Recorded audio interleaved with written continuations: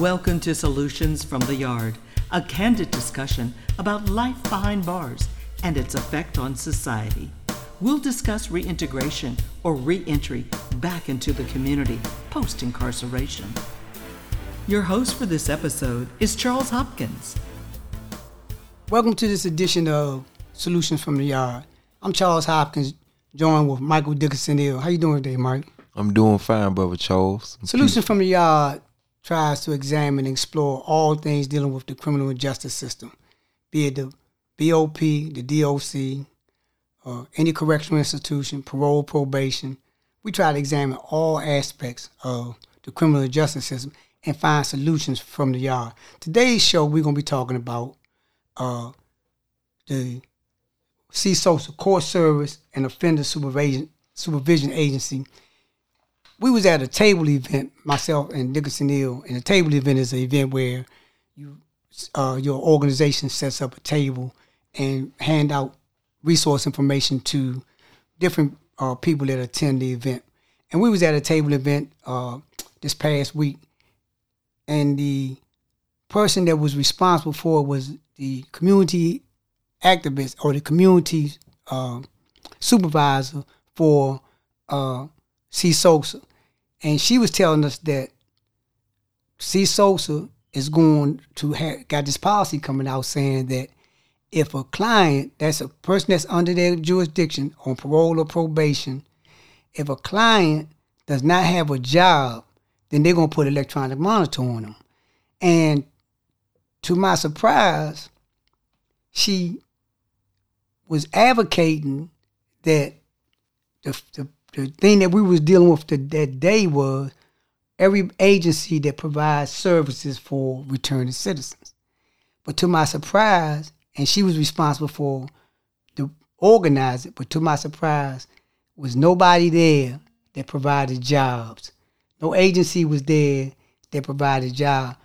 The agency that me and Dickinson Hill represented, we provide wraparound services, and he'll talk about that in a minute. So, Dickinson Hill, what did you think about that when she brought that up about this current policy that they're about to implement? I look at it as a kind of like a catch-22 because, as you being a probation agency and you were telling your clients there or, people that you are over in probation that if you don't have a job, we're going to, put the box on you. But what are you doing to help them get a job? Come on. Because everybody just can't walk out of prison and just get a job, because a lot of brothers don't have no certification in nothing. And it's going to be impossible for you just to walk out of jail and get a job. So therefore, them implementing a policy like that is putting the person in a situation to fail. Right. And what do you think is the reason behind it? I got my own view, but tell me what you think is the reason behind this particular draconian policy that's coming out. From my point of view, is to stagnate you, because that's what it's going to do. If you come home and you already having problems with getting a job, and then they turn around and put you on home confinement, now that's stagnating you from even coming out to get a job, because now you are basically locked into the house. You back in prison almost again.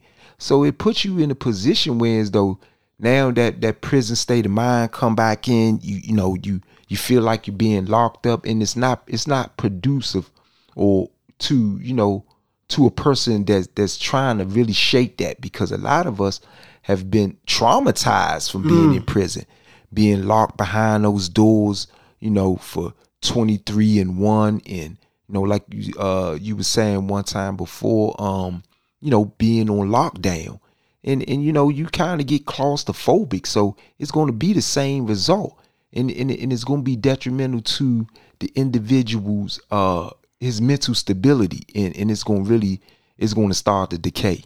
And I recognize that I heard the mayor of Washington, D.C., Mayor Bowser, who's running again for re-election, And she stated that because of the uptick in crime in the DC, in the nation capital, she stated that the reason why they have an uptick in crime is because the men that's committing the crime got out early under the CARES Act. And the CARES Act was when they cut individuals' sentences because they, for whatever, they made progress within the system.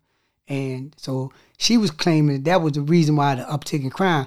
And I was talking to some people about that, and it's almost as if they dusting off the playbook. Crime. Then who you blame for crime, or how do you give the perception that you got this under control? Go lock up people that's got records, and who gonna say anything about them when they committed a crime before? So it stands to reason that if they putting handcuffs on, that might be what they did now. But talk about your own self. When you got out, was you given job opportunities? Was you given the training to get a job opportunity, or did you have to take and do this on your own? Was the CSOs or whatever agency was you under, did they go out their way to give you resources and information on how you could get employment, housing, and other things that you needed? No. I everything that I got, because I reached out and went out on my own.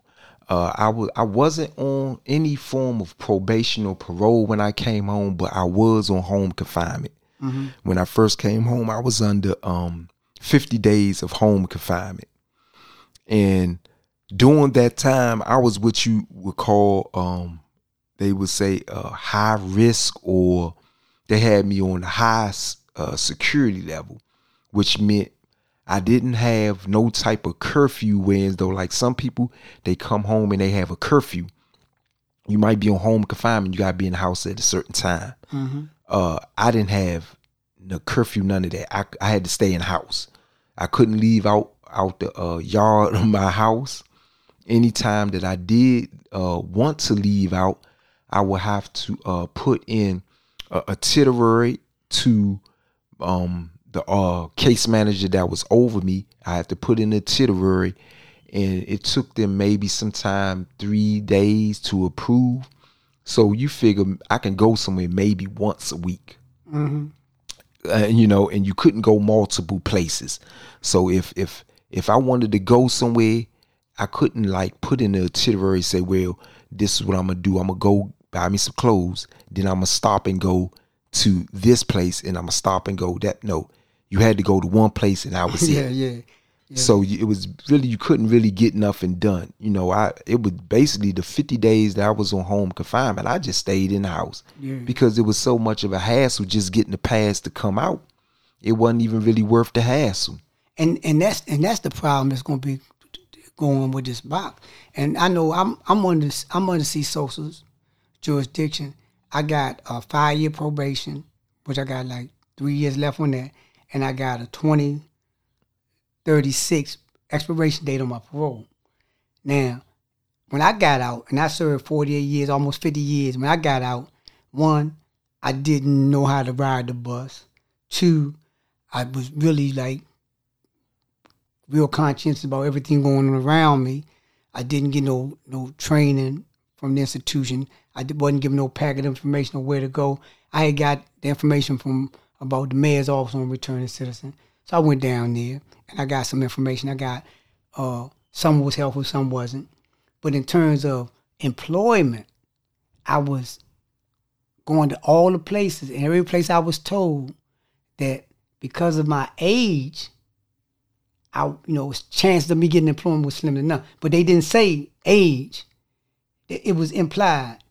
And, oh yeah, well, you need to see AARP. They got something. And so at that point, I was really developing the paperwork to file a discrimination claim for age discrimination. But I noticed that the entire time I was out and when I was going around, I was in them spaces with returning citizens and didn't know a whole lot of people had no jobs. And when you had this kind of situation, then you find the person that's subjected to that. And the day I talked to somebody today, and he told me that one of his clients was placed on the box, and his client thought that the reason why he was placed on the box because his case manager had told his PO something, but the director of this program said, nah. After they talked to me, because we was going back and forth about it, he was telling me like, oh man, well, dudes be doing crazy and he playing devil advocate. But then he told me, they said, man, you know what? This dude told me they put him on the box, and he was blaming his case manager, and I said, nah, that ain't why they put you on the box. They put you on the box because you ain't got no job. But more importantly, the reason why he ain't got no job, he got a physical disability. So now you got a physical disability, you can't work, but yet you're gonna be subjected to the treatment of not getting a job, right? Look, let's examine, some of the alternatives, let's look at why CSOSA is not looking at some alternatives. Why do you think is that? They're a probation agency. It's not in their best interest to help you get a job. That's just like the slave master telling the slave how to escape off the plantation. That's right. Hey man, that the gate over there got a hole in it. So that's not in their best interest. That's how they gonna keep a job. Mm-hmm. So I mean, to keep the recidivism rate flourishing. Yes. You know what I'm saying? You got to throw out little snares and traps, to keep a person coming in, because we did the Zoom with CSOSA before, That's right. And we gave them a lot of suggestions, and they said that they're going to lift some of their tolerance, their no tolerance policies and stuff like that. And, is they always been playing the devil advocate from the get-go. So, when it come to that, you got to really think about it. You made a valid point. If CSOSA is your probation agency, they threw this table in the event. They the ones that sponsored it. Why wouldn't you invite or make it mandatory? All the people that's under probation at CSOSA, make it mandatory that they attend this event. Yep. Just like you would tell them it's mandatory to come in and take a urine. All right, tell them it's mandatory to come to this event, and make sure you invite all the agencies that have jobs available. That's right. You should have turned that into a jobs seminar.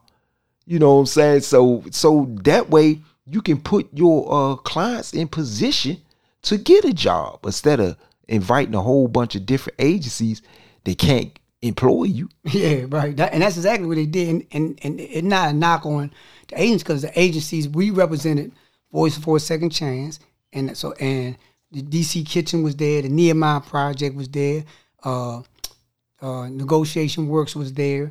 And I'm familiar with every last one of these agencies, and all of them are doing good works, but none of them are in a position to employ 32,000 individuals that's coming back to the District of Columbia. None of them in a position to give 32,000 or more people that's under the jurisdiction of CSOSA employment. And the fact that this person that was responsible for sponsoring this activity did not take that into account and mentioned that this is her program is to sponsor activities such as these. So your position is to stay relevant in your job capacity. I'm a sponsor of activities and invite groups. But in terms of sponsoring activity and invite groups, and go back to your point, Mike, and say, and make it mandatory for the clients that's under CSOSA to attend or sponsor activity, and say, have a situation where you giving them information about jobs, or you using your power to give people jobs. You're not doing that, because to do that, stand the reason that if I'm working and I'm doing everything I'm supposed to do and I'm off probation, then why do you need 3,000 parole and probation? Why you need 350 parole and probation officers when your caseload is not that large? So somebody got to go. So how do I save my job? I save my job by inventing something to say I'm guaranteed to keep my job, because I know for a fact that people are not going to get jobs. But let's look at some of the alternatives, some of the programs or things that do exist, and or advocate in that area about what some of the alternatives could be within the box? I believe like some of the alternatives are, just like I'm navigator here at Voices for a Second Chance, and they should have the same thing there. Why do you have a probation agency that don't have case managers and counselors that are working on getting you a job? They supposed to be connected with every agency or any business that's employing or can get, a referral to get you employed, or any form of vocational training, because a lot of brothers just can't come home and get a job. They can, they might have to go back to school, right? Get their GEDs or get some type of training.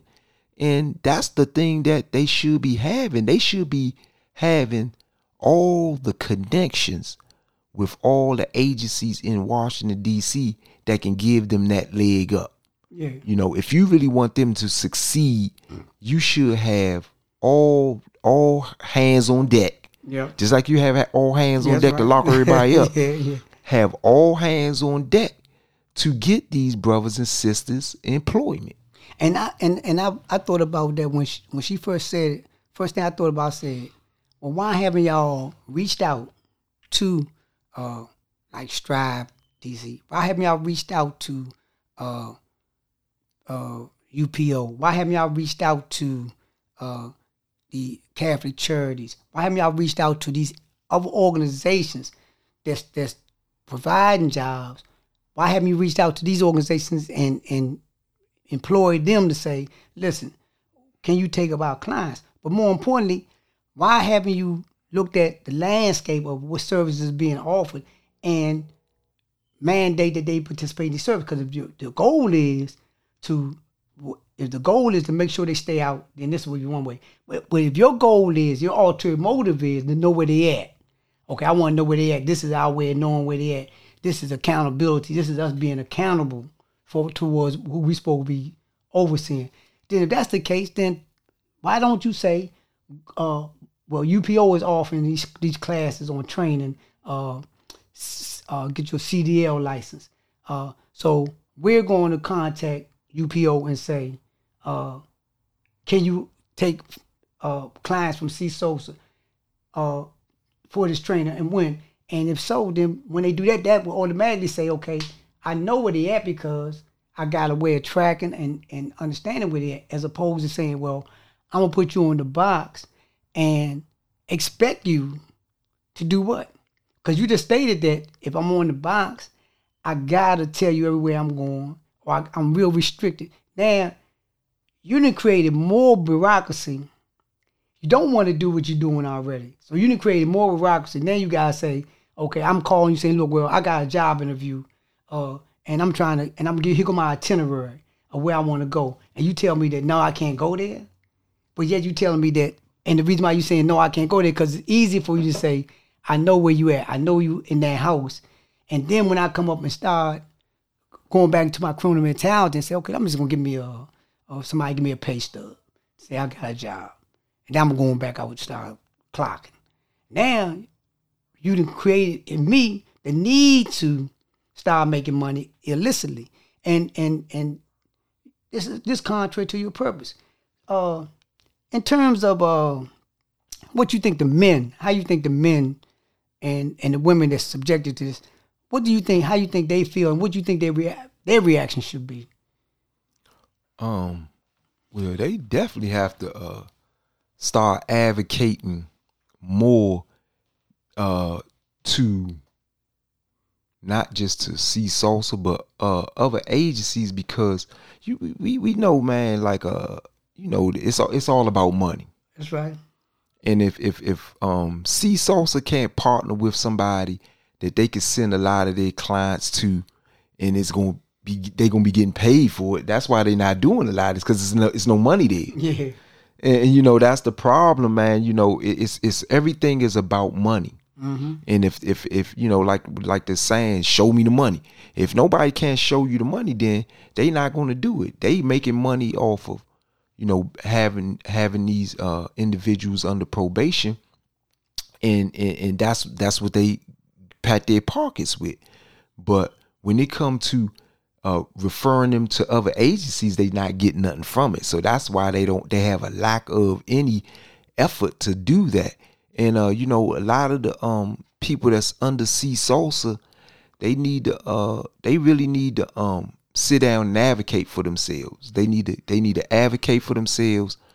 Find people that can advocate for them, because that's really unjust and it's going to hinder them. And I was looking at the committee that CSOS is under, and White, that just ran for mayor, he was the chairperson of that committee, and CSOS's budget come up under that. And I was saying that as a client of CSOS, I'm going to start, me personally, I'm going to email them and ask them about that, because I got a job, but the fact that I got a job is not by the fact of no reason other than I know I needed to work.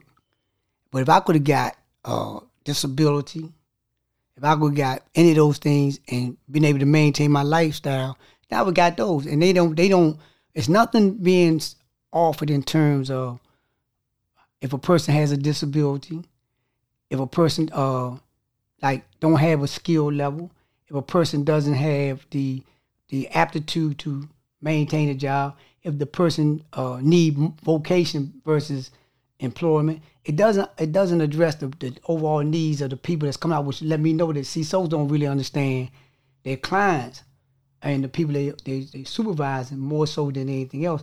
And as I said earlier, I'm on it, and I've been noticing that the trend with CSOs has been first they had you call them, but now that the COVID is lifted, you're not coming to the agency no more. What you're doing, they telling you to go to a library, and that's how they wind up in that. See, some of the people that was down there with us, they was coming down there because their parole officer told them to come down there to see them.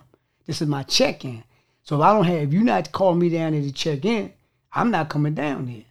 And let's on this point right here, let's close on your final thoughts on as far as what you think should be done and how you think they should go about doing it. Your solution from the yard.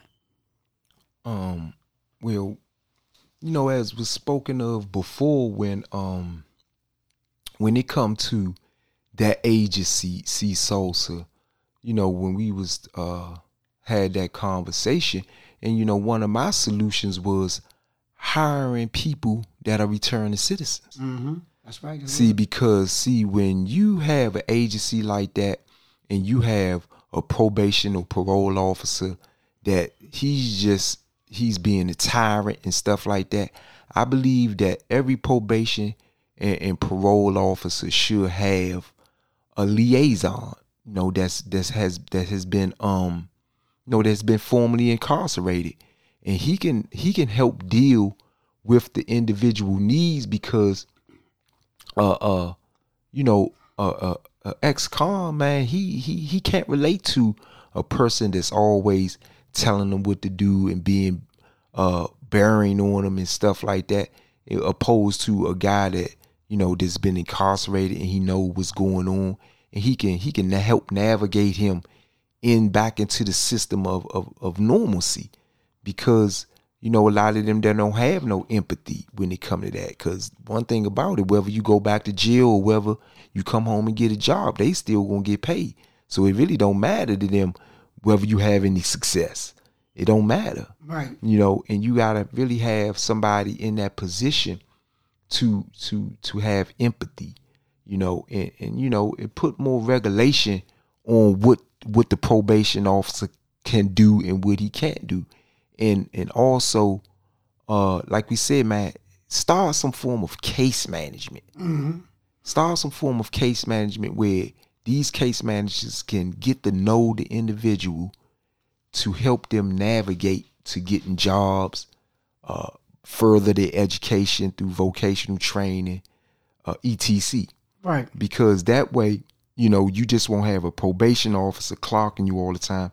You have somebody actually trying to help you navigate through the system. There you have it, the alternative. And when we look at the solutions from the yard and some of the alternatives, we have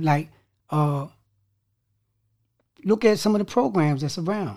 You want structure, give them structure. We know the UPO have training. We know that MOCA has a list of places that offer training. Network with these places and encourage these places to train these individuals so they will have like marketable skills and be able to acclimate themselves back inside and earn an income.